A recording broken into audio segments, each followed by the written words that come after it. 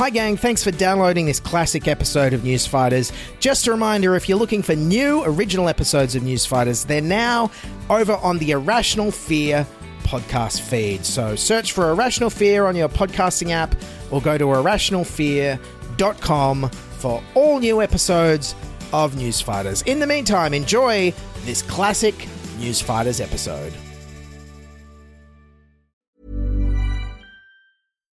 Millions of people have lost weight with personalized plans from Noom. Like Evan, who can't stand salads and still lost 50 pounds. Salads generally for most people are the easy button, right? For me, that wasn't an option. I never really was a salad guy. That's just not who I am. But Noom worked for me. Get your personalized plan today at Noom.com. Real Noom user compensated to provide their story. In 4 weeks, the typical Noom user can expect to lose 1 to 2 pounds per week. Individual results may vary. Tired of ads barging into your favorite news podcasts? Good news. Ad-free listening is available on Amazon Music for all the music plus top podcasts included with your Prime membership. Stay up to date on everything newsworthy by downloading the Amazon Music app for free or go to amazon.com/news ad free. That's amazon.com/news ad free to catch up on the latest episodes without the ads.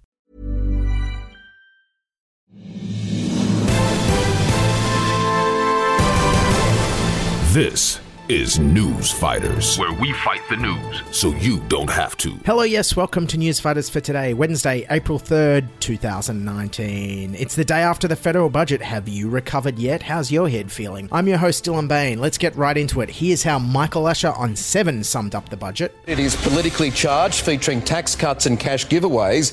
The Treasurer's last-ditch attempt to save his government at the upcoming federal election. Meanwhile, over at Channel 10, Sandra Sully sounded like she was presenting her budget coverage from a warehouse techno rave. Good evening. A big surplus and $158 billion in personal income tax cuts. They are the headlines from Josh Frydenberg's first budget. Not to be outdone, the Liberals also released the budget as an EDM mixtape in an effort to appeal to younger voters. I present the Appropriation Bill No. 1, 2019-2020 and the explanatory memorandum. I call the Treasurer. Call the Treasurer. Yes, the pundits had a range of views on what kind of budget it was. This had to be a Goldilocks budget. This is not a bold budget. This is a very orthodox budget. Actually, this is our shut-up budget. Yes, it's definitely a shut-up budget in that I would personally pay tax money out of my own pocket for all the politicians to shut up about the budget. Over on the rebooted Sky News business channel Your Money, the chief business reporter Leo Shanahan categorised the budget like this. In the lockup, I joked that it was like one of those Redux movies. A director's version. I'll call this 2018 Redux. Yes, and he's right, because the budget was definitely reminiscent of a scene in the movie Apocalypse Now, Redux. I love the smell of regional upgrades to hospitals in the morning.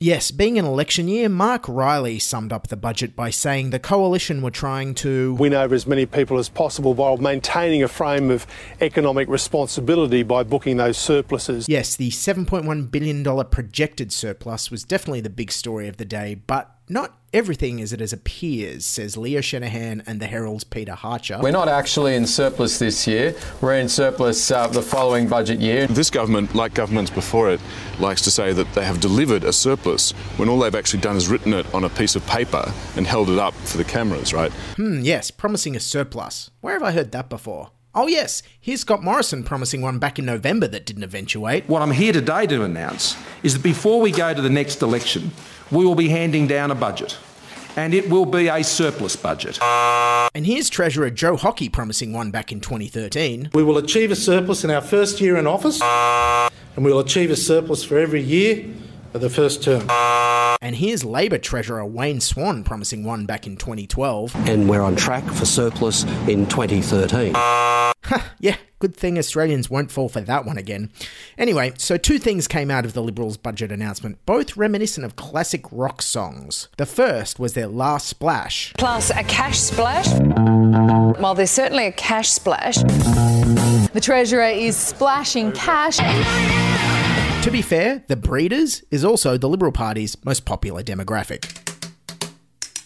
Now, see if you can spot the second song theme here. Well, Australia is back in the black. Back in black, he Instagrams. The budget going back in black. Back in the black. Back in black. Back in black. We're going to hear a lot about back in black, I can tell you that. I thought Tina Arena was your singer of choice, and yet we've got Akadaka back in black. Yes, and Laura Jays on Sky News was all over it. This moody black and white ACDS back in the black. Yes, and my favourite Aussie band is definitely ACD. They're very ACD-esque. Meanwhile, the ABC's Greg Jennett just used it as a pointless excuse to list the titles of all the AC/DC songs he could remember. So, Highway to Hell or Dirty Deeds Done Dirt Cheap? What's he delivered tonight?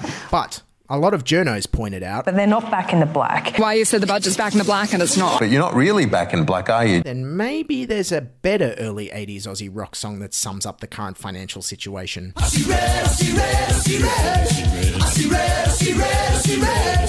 Now, onto the meat of the budget itself. Treasurer Josh Frydenberg promised The biggest tax cuts since the Howard government. Ah, yes, those great Howard Rudd 2007 tax cuts, which caused the current 23 plus years of debt and deficit and also caused Howard to lose the election. Didn't that go well for everyone? Yes, let's try that again.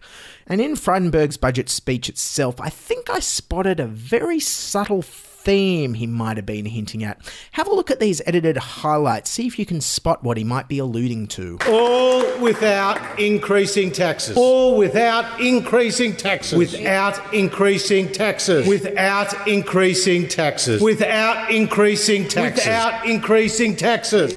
Phenomena. Without increasing taxes. Phenomena. Without increasing taxes. Phenomena. And all done without increasing taxes. Yes, the Muppet Show continues, but it wasn't all talk of tax cuts. And the ABC gets $43 million, mostly to maintain regional news services. $43 million for the ABC for local news. Well, I don't know. Having watched their budget coverage last night, I think that money could definitely be better spent on technicians for their live crosses. Chris Richardson, what sort of picture does this budget paint for the road ahead on things like wages, jobs growth and so forth? Chris Richardson, can you hear me? I can indeed, Lee. Can you hear me? I can hear you. The upcoming election. Sorry, I missed that question. Andrew Probyn, are you with me? Yes. Can you hear me? Well, Lee, I missed that question. I couldn't hear you. And of course, being an election year, that meant it was time to predictably wheel out some of the classic hits for the audience. Cold Chisel has K-San, the Eagles have Hotel California, and Australian politics has the triannual fast train proposal. Central to our plan is a long-term fast rail vision for Australia. Yeah, so laughable to the opposition there, it actually sounded like a comedy routine. Central to our plan is a long-term fast rail vision for Australia.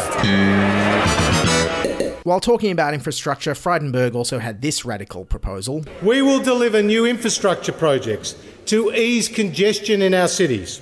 It will include a $500 million commuter car park fund that will improve access to public transport hubs and take thousands of cars off the roads. Yes, and let me tell you, nothing discourages car use like building more car parks. It's a bit like having a plan to fight obesity, which gives out free ice cream. Or, you know, fighting climate change by giving money to polluters.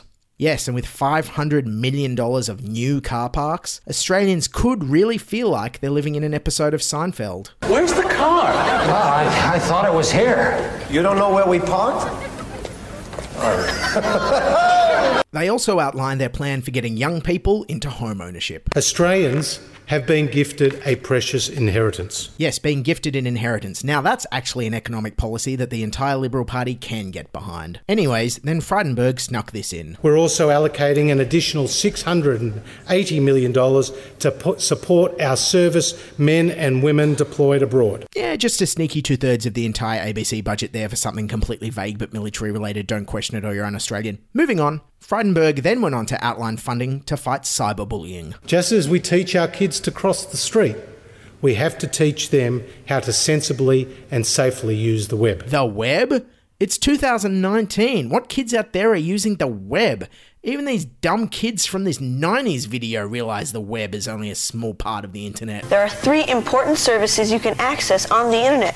Surfing the World Wide Web. Surfing? That sounds pretty cool already. Yeah, unlike this budget. Anyway, speaking of the World Wide Web, over at Channel 10's groovy youth news website 10 Daily, they tried to summarise the budget for young people by using something all young people can relate to. Footage from the 1999 Heath Ledger film Two Hands for some reason. Alrighty then, this should be fun. You excited, Jimmy? Yeah, I guess. Okay, how would you like to pay for this, sir? What do you mean? What?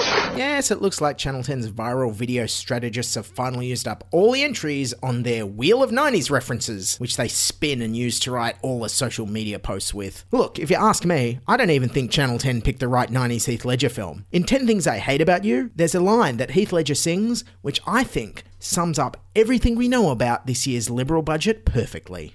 You're just too good to be true. That's Newsfighters for today, April 3, 2019. Thanks for listening. Don't forget to subscribe on your podcasting apps. Also, we're on SoundCloud, YouTube, we're on the web, newsfighters.com. That sounds pretty cool. We're on Twitter, @NewsFightersPod. Keep fighting, and bye for now. This is Newsfighters, where we fight the news so you don't have to.